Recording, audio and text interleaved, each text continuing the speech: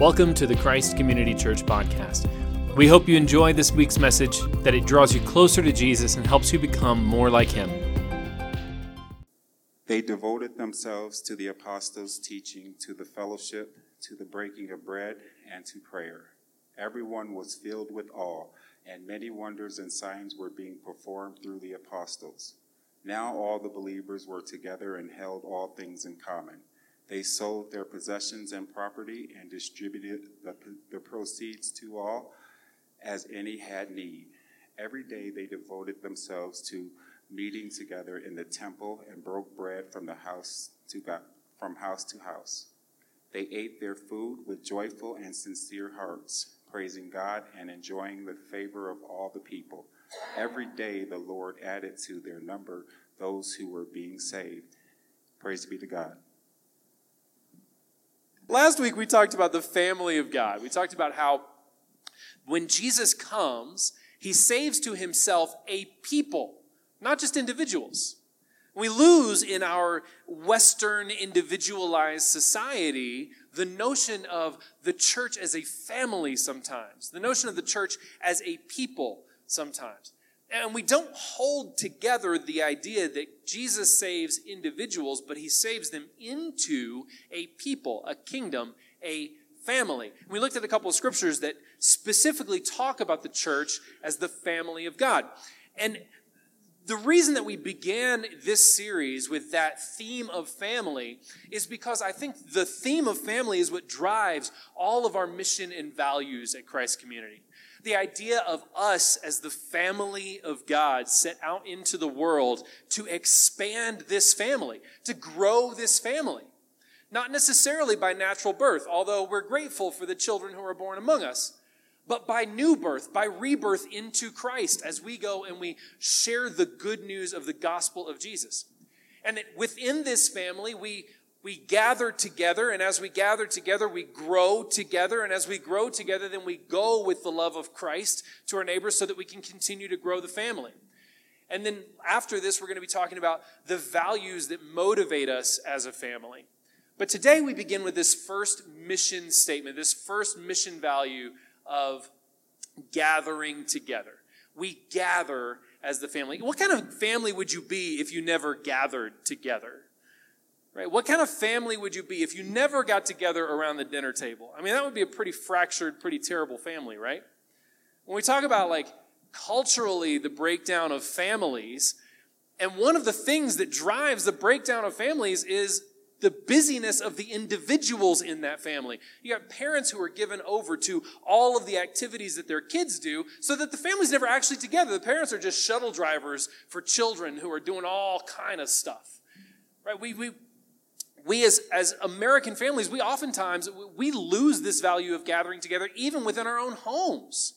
And as our kids grow up, we become fractured with mom doing this and dad doing this and the kids doing this, and we're never really together. Or when we are together, there are distractions all over the place. You know, everybody's got their own personal screen or the TV's off in the background and nobody's paying attention to the conversation that's happening around the table. We're distracted from one another. So even when we're gathered, we're not really together. We're gathered as individuals with all of our different focuses, and we're not actually in this thing together. As a family, as the church family, we want to model something better than that. Right? We want to model something to the families in our midst and to the wider world, something better than a whole bunch of individuals with our individual focuses and our individual desires and our individual pursuits who are maybe in the same place, but we're not together. We want to model togetherness when we are gathered. And that's really what drives the value of being the gathered people of God for us as Christ Community Church. As we are the family of God gathered, we are gathered around one central focus, not with all of us looking off in different directions, but with the one central focus of Jesus Christ and the one central focus of the family that he's called us to. And so that's what we see here happening in Acts chapter 2. Now, if you watch, if you look at TV through the ages, you see this theme come up of the scattered family. That's kind of what I'm calling it anyway.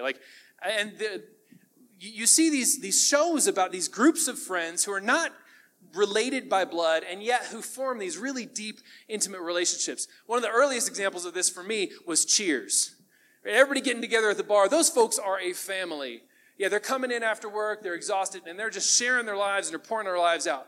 And then over the years, you see other shows grow up. I think one of the big draws of the show Friends was that here's this group of people who are not related by blood, who are closer than most brothers and sisters, who are closer than most people related by blood.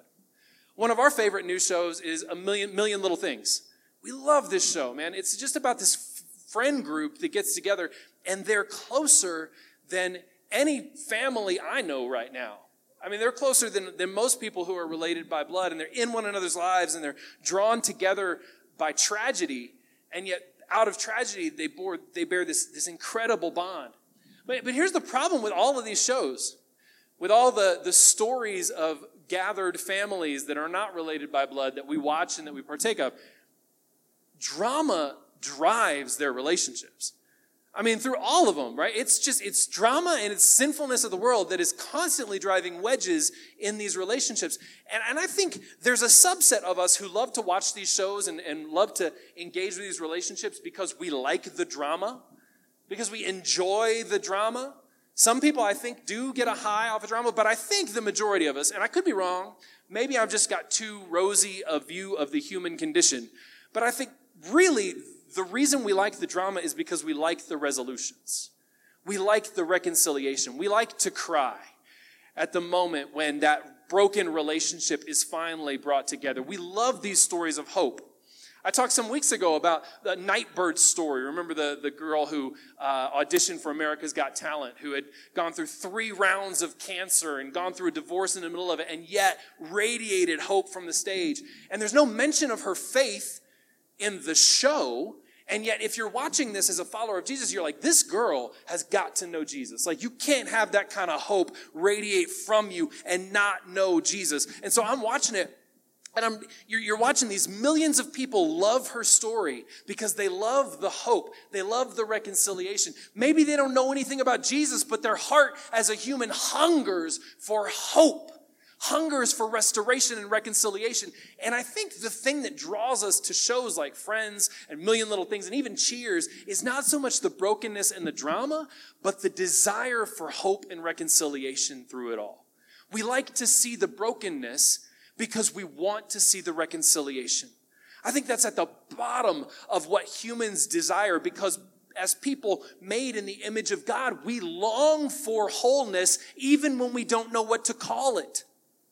We long for goodness. We long for reconciliation. We long for intimacy even when we don't know how to name it. And so many people end up trying to seek that out and find it in all the wrong places, and they destroy themselves in their lives seeking after hope and reconciliation and intimacy because they're not searching for it in Christ, because they're not searching for it in the family of God. They're looking for it everywhere else. And this is the story of human history. If there's one defining characteristic of the fall of humanity, of human sinfulness, it is estrangement. You ever thought about human sin in those terms as primarily an issue of estrangement? Let's go back to Genesis chapter 3 and take a look at this.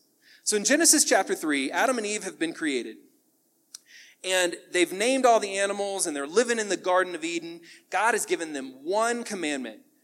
God says, don't eat from that tree. There are 2 trees in the center of the garden. There's the tree of life and the tree of the knowledge of good and evil. And God says, you can eat from any tree in this entire garden, including the tree of life. Just don't touch that one. Don't touch the tree of the knowledge of good and evil. Now, on their own, because they are created in the image of God, because they are holy, they have no desire in and of themselves to eat of the tree of knowledge of good and evil. Until the serpent comes in. And this outside force reveals to them their hearts and says, actually, look, didn't that fruit look really good?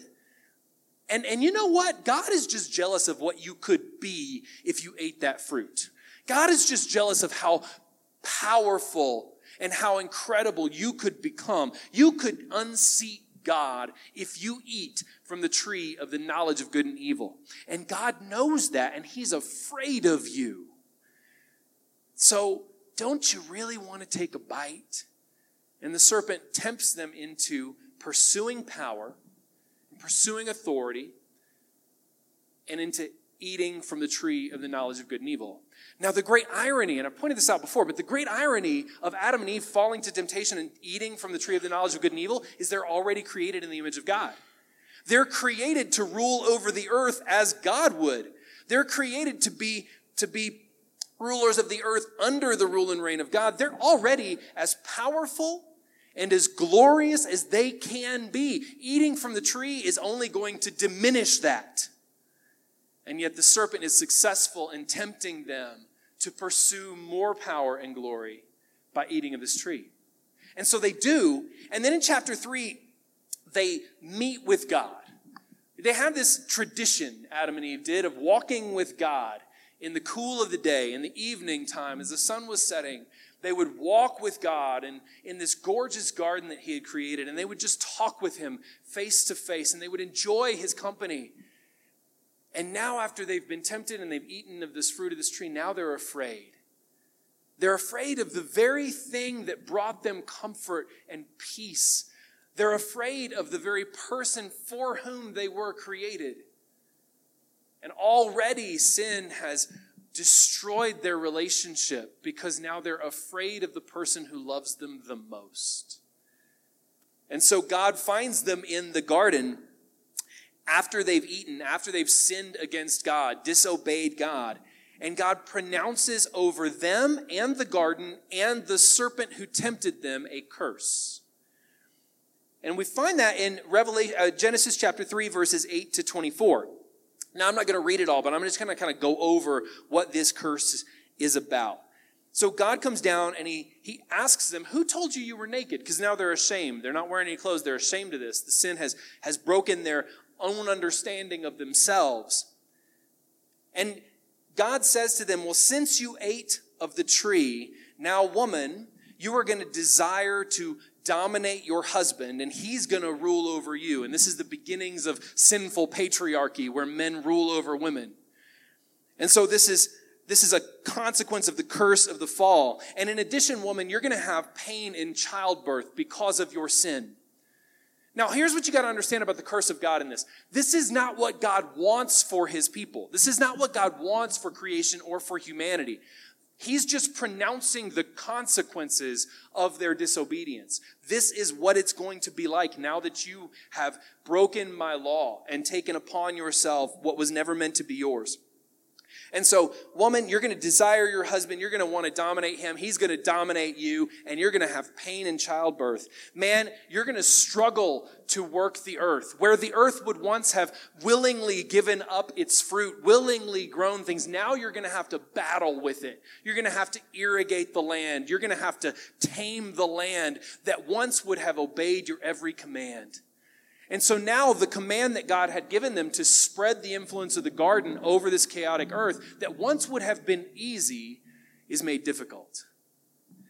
Over the serpent, God says, now instead of walking on four limbs, you're going to crawl on your belly and you're going to eat the dust of the earth. And one day, the heel of the woman's offspring is going to crush your head. Even here in the curse, God pronounces doom over the serpent. And God finally removes the man and woman from the Garden of Eden. He removes Adam and Eve out of the garden. Now, through all of these curses, the one primary theme here is estrangement. Estrangement from one another, as men and women now struggle against one another, as men try to dominate women and women try to force their way over men. Estrangement from God as they're removed from the garden of God's delight. Estrangement from creation. The creation that they would have had such ease in cultivating, now they're estranged from it and they're going to have to work the sweat of their brows in order to make it produce anything at all. It's just one broken relationship after another here in the curse of the fall. And this is what our sin does. This is what human sinfulness does. It breaks relationships. It breaks relationships with our God. It breaks our relationships with one another, even into the most intimate of our relationships, the husband-wife relationship. Sin causes estrangement on every level. It causes estrangement from creation. So that now you can't even be a human being on the earth without hurting creation in some way. Like, it is impossible to live in the modern world in a purely clean way that honors the earth that we were supposed to cultivate. Sin has affected every single relationship that we have with creation, with our God, with one another. And so if this is the case, if it is the case that human sinfulness has harmed every relationship and caused estrangement in every single relationship that we have, then the gospel of Jesus comes in to fix and to redeem all of those relationships. We have this tendency in American evangelicalism to talk about primarily the relationship between us and God, and that the gospel of Jesus is mainly about your relationship with God.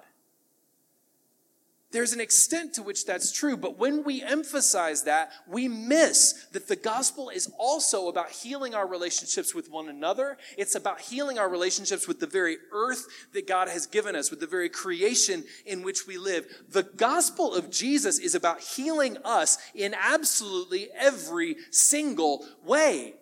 It's about healing individual human relationships. It's about healing systems so that we are empowered to go and confront the evils of the world. It's about healing the broken earth on which we walk so that we can live in a way that honors creation.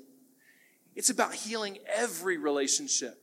And so when we see the very first Christian community and we read about their priorities and how they live together, we see that very healing taking place. Members of Christ Community Church, friends, family, folks who are with us online, like, never let your gospel be only about the individual's relationship with God. Never. It cannot be limited to that. It cannot be limited just to how my soul is doing with God. That's a self-centered, self-important gospel that in the end is no gospel at all. The gospel of Jesus is about healing everybody and everything and bringing all the brokenness of the world into alignment with who God is and his purposes for it. And so justice is central to our gospel. Creation care is central to our gospel. Personal, interpersonal reconciliation is central to our gospel. And yes, the reconciliation between us as individuals and our God is the center of our gospel. But reconciliation between us as a community and our God is essential to our gospel. The gospel of Jesus touches every sphere of human influence, every sphere of human life, and we dare not limit it. But we embrace it in all of its scope. Because that's what we see the redeemed community of God doing when we see them gather in Acts chapter 2. And so we go to Acts chapter 2 now. Now, in verse 42 we begin, they devoted themselves to the apostles' teaching, to the fellowship, to the breaking of bread, and to prayer. Who are they here? They are the very first Christians in Jerusalem who have come to follow Jesus. So after Jesus' resurrection, he comes and he appears to more than 500 people, and he spends like 30 days on the earth, and then he ascends to heaven in view of hundreds of folks. And it's sometime later, not a ton of time, but it's sometime later that the Feast of Pentecost is happening. The Feast of Pentecost is practiced every single year. And at the Feast of Pentecost, as thousands and thousands of Jews from all over the Roman Empire are gathered in Jerusalem, the Apostle Peter stands up and he preaches the gospel of Jesus. He preaches the good news of Christ crucified, Christ risen, Christ ascended and reigning as king.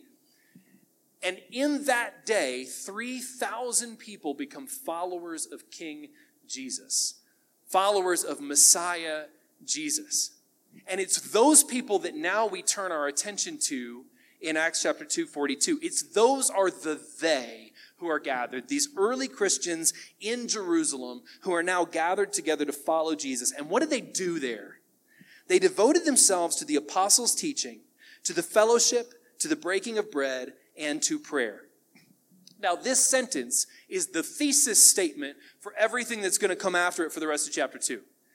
This sentence is further explained then by what happens in verses 43 to 47. And so we read, everyone was filled with awe, and many wonders and signs were being performed through the apostles. So in 42, we read that they devoted themselves to the apostles' teaching. And then in 43, we read that the apostles were doing signs and wonders, and everyone was filled with awe. Here's the connection here. The apostles' teaching extended beyond the words that they said. Just as Jesus' teaching as rabbi extends far beyond the words that he says, to the actions that he does, to the ways that he cares for people, to the healing of ailments, to the bringing about of the kingdom of God to bear on his people, just as Jesus' teaching fully encompassed the way that he lived and the words that he spoke, when we read they were devoted to the apostles' teaching, they were devoted to everything the apostles were doing as followers of Jesus, including the signs and wonders they were performing. This is how we know that the gospel of Jesus extends beyond my personal soul salvation into the social realm. The apostles, when they're out and they're teaching the good news of Jesus and they're bringing the gospel and they're sharing the good news of Jesus, they're healing people. They're showing people what the kingdom of God is really about. That the kingdom of God has come not just to save your individual soul, but to redeem your body, to redeem your relationships, to redeem all of the brokenness of creation. And so when they're devoted to the apostles' teaching, they're devoted to everything about their way of life as followers of Jesus. These apostles here were the ones who lived with Jesus. They walked with him. They embraced his way of life. They absorbed it. They followed him as rabbi. They got the dust of his sandals on their robes as they walked behind him, observing everything that he did. And now they're doing the same things. They're doing what Jesus did, living as Jesus lived. And this first community of followers of Jesus is watching them, doing the same things for them that they were doing for Jesus. Watching their way of life, seeing how they carried themselves, watching the ways that they performed the miraculous, watching the ways that they healed people, watching the ways that they drew people together in reconciliation, watching the ways that they crafted this community. To be devoted to the apostles' teaching is to be devoted to the entire gospel of Jesus. To be devoted to healing in every realm and sphere of life. To stand in contradiction to the Roman Empire. And to say, this is what the redeemed community looks like. You can't find this utopian, perfect community outside of Jesus. It doesn't exist. There were Greek and Roman philosophers who would talk about utopian communities. And it's funny, their language mirrors what Luke writes here, or Luke mirrors them. And even in writing this description of the first community of Christians, what Luke is doing is he's drawing your attention to these other philosophers who have talked about the perfect community and saying, no, here it is. This is the redeemed community. This is what perfect community looks like. United in Jesus. And they were devoted to the apostles' teaching. What else were they devoted to? They were devoted to the fellowship. Now, if you just read this in English, and you read they're devoted to fellowship and to breaking of bread, you kind of like, what's the difference? Like, why do you need to draw attention to that twice? And this just points to our trouble in translating this stuff. In Greek, the word for fellowship is koinonia. Koinonia and ekklesia are the two words in the New Testament that we most often associate and translate with the church. The koinonia is what we are about. It is the fellowship that we enjoy together. And it goes so far beyond like after Sunday coffee hour. We call that fellowship time. Luke would look at that and laugh. That's not what fellowship means to him. That's not what koinonia means in the New Testament. Koinonia means sharing life together. In some circles of the church, we call it life on life. We live our lives together. We devote them to one another. We give of ourselves and our possessions to make sure that one another are cared for and loved. And that's what we see happening, remember, in verses 44 to 45. So we read in 42 that they're devoted to the fellowship, to the koinonia. And then in 44 and 45, Luke shows us what that looks like. Now all the believers were together and held all things in common. They sold their possessions and property and distributed the proceeds to all as any had need. That's what koinonia looked like for this community. Selling their stuff in order to make sure that the needs of their brothers and sisters were met. Now, this is not some early communist socialist regime, right? This is not some early governmental takeover of stuff and redistribution of wealth. This is the early church coming together and saying, you know what? Those people that I'm with, my brothers and sisters, my community here is far more important than the stuff that I have back at my house. It's far more important than that plot of land I have sitting doing nothing. It's far more important than my wealth. Your well-being is more important than my wealth. If I'm doing really well in the world and I've got extra to share, I'm giving it to you if you don't have enough. That's what this early Christian community did. They valued people over possessions. They valued people over things. They said, look, if I got a house that's too big for me and my wife, I'll sell it and downsize so that I can give the money to somebody who doesn't have a home. If I've got 4 tunics at home and I really only need 2, I'll get rid of 2 of them so that I can make sure that those who are unclothed in our community are clothed. Now, this served 2 functions. One is you've got incredibly impoverished people coming into this community. And so this is the wealthy of the community saying, you know what? My stuff is not as important as the impoverished people among us being cared for and being loved and being fed and being clothed and being homed. But there's something else going on here. When you began to follow Jesus early on, it meant losing a lot of your social status. It might mean losing your business contacts. It might mean losing your income. It might mean losing your position in society. And so you saw a lot of people in this early church fall from prominent social positions down to the level of being impoverished. And the only way they could make it, the only way they could live was to depend on one another. For the community to come together and say, you know what? I think your flourishing is more important than my excess. And of course, we live in a world that is just rife with excess. We live in a world of nothing but excess. We live in a world where if you don't pursue excess, something is wrong with you.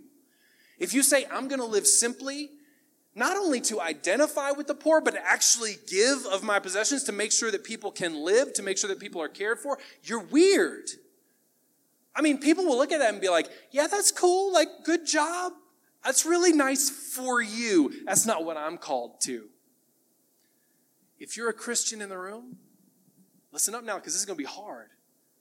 If you're a follower of Jesus, none of you are called to excess. I'm not called to excess. If we are followers of Jesus, there's not like something where the Holy Spirit, yeah, that's nice. The Holy Spirit called you to give up stuff, but he's called me to live so that I can reach the wealthy with my wealth. That ain't a thing. You don't see it in the New Testament. You don't see it biblically. It's just not there. Yeah, there are influential, wealthy people in the New Testament. You know what they do? They give up their stuff to make sure other people are cared for. Consistently. So if anybody ever says to you, yeah, but there were rich Christians in the first century. Yeah, there were rich Christians in the Bible. And you go, yes, there were. And you know what they did every single time?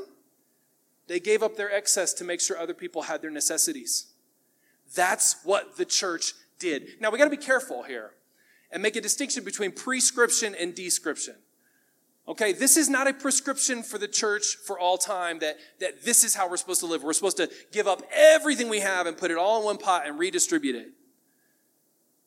But we do have to read this description and say, if that's what the Holy Spirit did in those first Christians, what is he asking us to do now? We have to read these descriptions and say, if that's how the Holy Spirit consistently moved in the first church, then what does he expect of me right now? And to know that the Holy Spirit has not called any follower of Jesus to a life of lavish excess. He's called us all to love and to care for those among us who can't make ends meet. That's what koinonia was. That's what fellowship was. And when we refer to fellowship as primarily like drinking coffee and eating snacks with my buddies in the church, we have watered it down to a point that the New Testament doesn't even recognize it. Fellowship is about sharing one another's lives so much and so vulnerably that we can walk together through the fires of the world and have one another's backs and make sure that everyone in our community is cared for and has the necessities that they need. The reality of our world is that there will be inequities. The responsibility of the Christ follower is to recognize those inequities and to help bring them to an equal playing field as much as we can. To take whatever extra I have and put it towards someone else's needs. That's what Christ has called us to. That's what koinonia is. That's what fellowship is. And so they were devoted to fellowship. Now they're devoted to the breaking of bread. And this is what I imagine most of you walked in thinking fellowship is. Breaking bread together, enjoying a meal together, being together, and enjoying one another's relationships. The Church of Christ is a social body. It's a social body. We are called to be together and to fellowship together and to break bread together, to be in one another's company, to have meals together, beyond potlucks, to actually be in one another's homes. So at this time, they're not getting together in one big building. They're going to the temple to pray, and then they're going home from the temple to one another's houses and having dinner together daily. That's how often. Now, later it would go to once a week because it just wasn't sustainable to every day be doing this, right? They had lives to get back to that they had to provide for their families and provide for the community. And so eventually it goes from daily to a weekly practice where they're going to the temple or they're gathering together for prayer, and then they're breaking out and they're going to one another's homes for dinner. There are no church buildings at this point. There are no mega churches at this point. There are no beautiful spaces like we have now. I'm grateful for this place. I'm grateful for this space right now. But the most intimate relationships you and I will build within the family of Christ will be around one another's dinner tables. It will be around the kitchen, counters in our homes as we're preparing a meal. It'll be standing at the sink washing dishes. Not because we don't have a dishwasher, but because it's really nice to stand next to somebody and have a conversation while I wash dishes. To really invite one another into one another's lives. Oftentimes we approach inviting people over to our home as though we're running a hotel or we're running a restaurant. Everything's got to be perfect. Everything's got to be just in order. Everything's got to be just in line. The food's on the table before they arrive, and nothing's cleared until after they're gone. Or at least it's cleared and then nothing's touched or washed until after they're gone. And when we do that, when we treat people in our home like they're customers at a restaurant, we never build intimate fellowship. The real intimate friendships will be built around clearing that table together and washing those dishes. The real intimate relationships are when you walk into my house and it is not perfectly spotless because I have 2 kids and I have nieces and nephews and we've got lots going on in our lives and it is not going to be Pinterest perfect and it's not going to be Instagram ready. It's just not. But I'm going to be vulnerable and let you into my life and know that I don't care if you judge how dirty my windowsill is. Yes, last week's mail is still sitting on the kitchen counter. But when I invite you into my home and that's the state of it, what I'm saying is this is my real life and I'm inviting you into my real life. Not something that I've put together to impress you, but to my real everyday life. When you are present in my home enough to see me get impatient with my children, then you know we have a real relationship. But if while you are present in my home, everything is perfectly nice and sweet and my kids are perfectly well behaved, we ain't got there yet. We're not super close yet. You're going to be present in my life enough to see me get impatient with my kids. And then we have an opportunity for real discipleship. Then we have an opportunity to really talk about what it looks like to follow Jesus because I'm not perfect and I'm not going to fail. Or that I am going to fail. I'm not going to fail. Then we have an opportunity to say, you know what, following Jesus does not mean I am sinless and absolutely perfect in every way. But following Jesus and being in intimate relationship with you means I'm going to invite you to speak into that with me. It means I'm going to invite you to share in my life and to share in those moments of my own sin. And I'm going to trust in you and the Holy Spirit to speak truth into my sinful moments. But I got to be vulnerable with you before we can get there. We got to be present in one another's lives deep enough and long enough in order to get there. And so none of this is going to happen overnight. Maybe it will. Maybe you'll connect with somebody and boom, you're there. But most of these relationships are going to take time to cultivate. They take time to grow and build. And then finally, they're devoted to prayer. And we see this at the end, right? Every day they devoted themselves to meeting together in the temple and broke bread from house to house. They ate their food with joyful and sincere hearts, praising God and enjoying the favor of all the people. And so every day they devoted themselves to meeting in the temple. This means they're going for the prayer times. There are 2 prayer times in the temple in Jerusalem every day. And so they're going to the temple together to pray. Because the whole reason that they've been drawn together as a people is the act of God in Jesus Christ. They know who's at the center of their relationship. Who is at the center of your relationships? Oftentimes, if I'm really being honest, the person at the center of my relationships is me. I build relationships with people who can give me something, a sense of self-worth, a sense of superiority, a sense of power and control, a sense of comfort because we share things in common. Oftentimes, the person at the center of my relationships isn't Jesus, isn't even the other person. It's me. How true is that for you? How true is it for most of us that we build relationships with people who benefit us? When was the last time you built an honest, sincere relationship with someone and you got nothing out of it? When was the last time you built an honest and sincere relationship with someone and the focus wasn't on what you could get? Maybe not even on what they could get. When was the last time you built an honest and sincere relationship with someone that was centered on Jesus? Who is the friend in your life who motivates you to pray? Who's the friend in your life who motivates you to read the scriptures? Who's the friend in your life who motivates you to become more like Jesus? Do you have any? A lot of us don't. Even in the church. We have grown up in the church. We've been in the church our whole lives, and yet we don't have a single friend that we could name who consistently motivates us to be more like Jesus. I'll tell you, I'm not that friend a lot of times. You would think as a pastor, that's easy for me. Every one of my relationships, my friends would go, yeah, he makes me want to pray more. He makes me want to be more like Jesus. He loves me so well, I feel like I'm with Jesus, and he makes me want to know Jesus better. And yet, if I'm honest, I'm not that kind of friend to a lot of people. Even to my peers, my other pastors.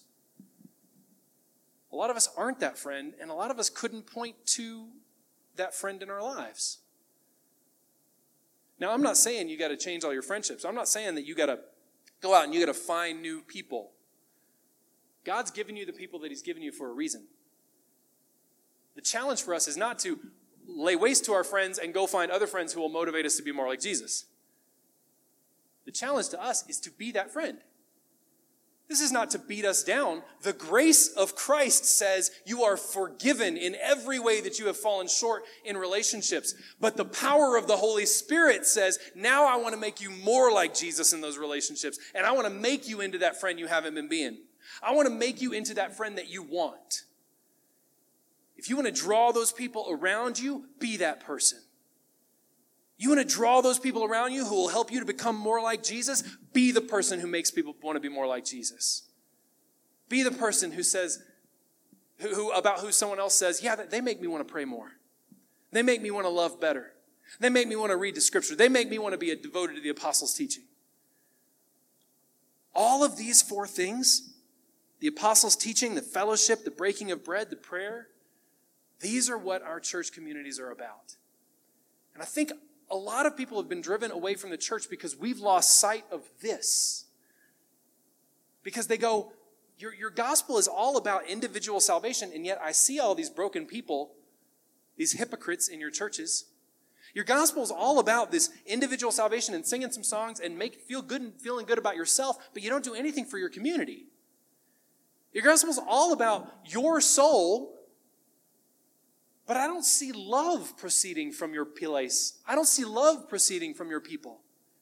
I think a lot of people have been driven away from the church because we have lost sight of these four things. And we've traded true Christian community. We've traded true Christian gathering for this social club built around my wants and desires and my entertainment. We've turned legitimate faith in Jesus into fire insurance.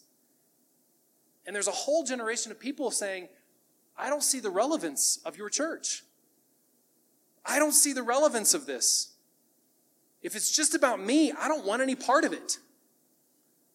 We're missing entire generations from the church because we've lost sight that the gospel is so much bigger than just getting together here on Sunday morning and hearing a sermon and going away feeling better about yourself. Your younger generations get a bad rap. But a lot of them are leaving because of the shallowness of our churches, not because we're too deep. They're leaving because of the shallowness of our churches, not because they disagree with the principles on which they're based, not because they disagree with the gospel, but because we haven't been fully living the gospel. If we want to be a church that loves our neighbors, that reaches our community, if we want to be a church where we see these pews filled with younger generations, then we need to be a people who are devoted to these four things, to the apostles' teaching in all of its fullness, manifesting all of the rule and reign of the kingdom of God, seeking reconciliation with our relationships, reconciliation with creation, reconciliation with our community, and standing opposed to everything that tears down people. We need to be a people who are devoted to true fellowship, sharing of our things so that we can build one another up in Christ and we can make sure that provision reigns in this place. We need to be a people who are devoted to breaking bread, really building intimate relationships around our tables, welcoming one another into our homes, truly becoming family. And we got to be a people who are devoted to prayer, who are devoted to seeking the face of God in our relationships together and individually, really seeking our God and what he wants for us and who he is. And can I just tell you, I'm the first to fail at these things. I mean, can I just be really honest with you and say, I'm standing up here not in judgment of you, but in judgment of me. Because I'm not that friend. I haven't led this church to these four things. We come and we feast at the table of Jesus. And all too often, I'm feasting for myself, not for you. I am as selfish as any person here. And when I read this text, when I read these verses, they're some of the most treasured verses to me. When I hold on to them and I read them, I see an indictment of myself. And I long to live in this community. I look back at the times and places where I have really experienced this kind of Jesus-centered whole community, and I long for it again. And this is what I long for God to do through my ministry here and through our family as we've gathered. This is what we need to be. And when we are that, when we are this community, that is the greatest evangelistic tool we have. Read these last verses. Listen to this. This is amazing. They're praising God and enjoying the favor of all the people, and every day the Lord added to their number those who were being saved. Every day the Lord is adding to their number those who are being saved. Why? Because of the strength of their community. So many of us in the evangelical church have been pouring ourselves into programs of evangelism. And how do I talk about Jesus? And how do I share the gospel in a 2-minute soundbite? And here we read that their greatest evangelistic tool was just being the community that the Holy Spirit was putting together. It was the strength of their bond. It was the family of their community. It was seeing people provided for and cared for and loved and not judged that drew the people in. This is why they enjoyed the favor of everyone who looked upon them. People would look at these first Christians and go, I want to be like them. I want to know those kind of relationships. I want to have those kind of redeemed relationships. I want to know that I am loved by people. I want to know that when I fail and I lose my job or my child gets sick or some tragedy happens in my family, those people are there. I didn't have to call them. I didn't have to ask. I didn't have to beg for help. They just showed up. That's what this church was doing. That's what this community was doing. And because they were faithful to the whole gospel of Jesus, and they were seeking healing and hope and reconciliation in everything that they did, the outside world looked at that and said, yes, that's what the community of God looks like. That's a God I want to follow. That's a God I want to belong to. That's the Messiah I want, the one who pulls us together like that. If we lived like this, if we lived in this kind of relationship, we wouldn't have to worry about the 2-minute soundbite of a gospel story. We wouldn't have to worry about how do I share Jesus in an elevator pitch. We would be out there saying, hey, come into my home. Have dinner with me. Let me love on you. Hey, let me introduce you to my other friends and my other family, all who follow Jesus too. And a world would find what it most deeply hungers for in our family right here. We would never have to do another evangelism program again. We'd never have to do some evangelism training ever again, because the strength of our bond and our community would preach the good news of Jesus in a way that our words on an elevator never could. As we speak the truth of Jesus to one another, as we motivate one another to be more like him, to grow in Christ-likeness, we would see our communities transformed. And those generations that walked away because they said, you don't really care or love your neighbors, would come rushing in, finding what they are longing for in Christ through our family here. Let's pray. God, thank you for these words. Thank you for this image of this first community of Jesus followers and for all that it teaches us, for the ways that it points us to your reversing of all of the curse of the fall. Jesus, thank you that when you came and you lived and you modeled for us and you taught us and you died and you rose again, and now as you reign from heaven, you are in the business of reversing the curse. You're in the business of drawing us together and making us the community that we were always meant to be. God, I pray that we are a people who press into that vision, loving one another well, living vulnerably with one another, and Lord, fulfilling the needs and the lacks that we have within our community. I pray we're people who value people above things always. God, I pray that as we press into becoming this redeemed community, Lord, you would draw our neighbors in. You would draw the community around us in. You would send us out, loving and caring for our neighbors as though they were our own family. Because that's what you've done for us in the cross. That's what you've done for us in your sacrifice. And so I pray, Lord, that we are a people who encourage one another mutually and encourage our community as we model for them what the redeemed family of God looks like. In the name of Jesus, I pray. Amen. Thanks for tuning into the podcast this week. For more information on Christ Community Church in Southeast Denver, visit christcommunitydenver.org.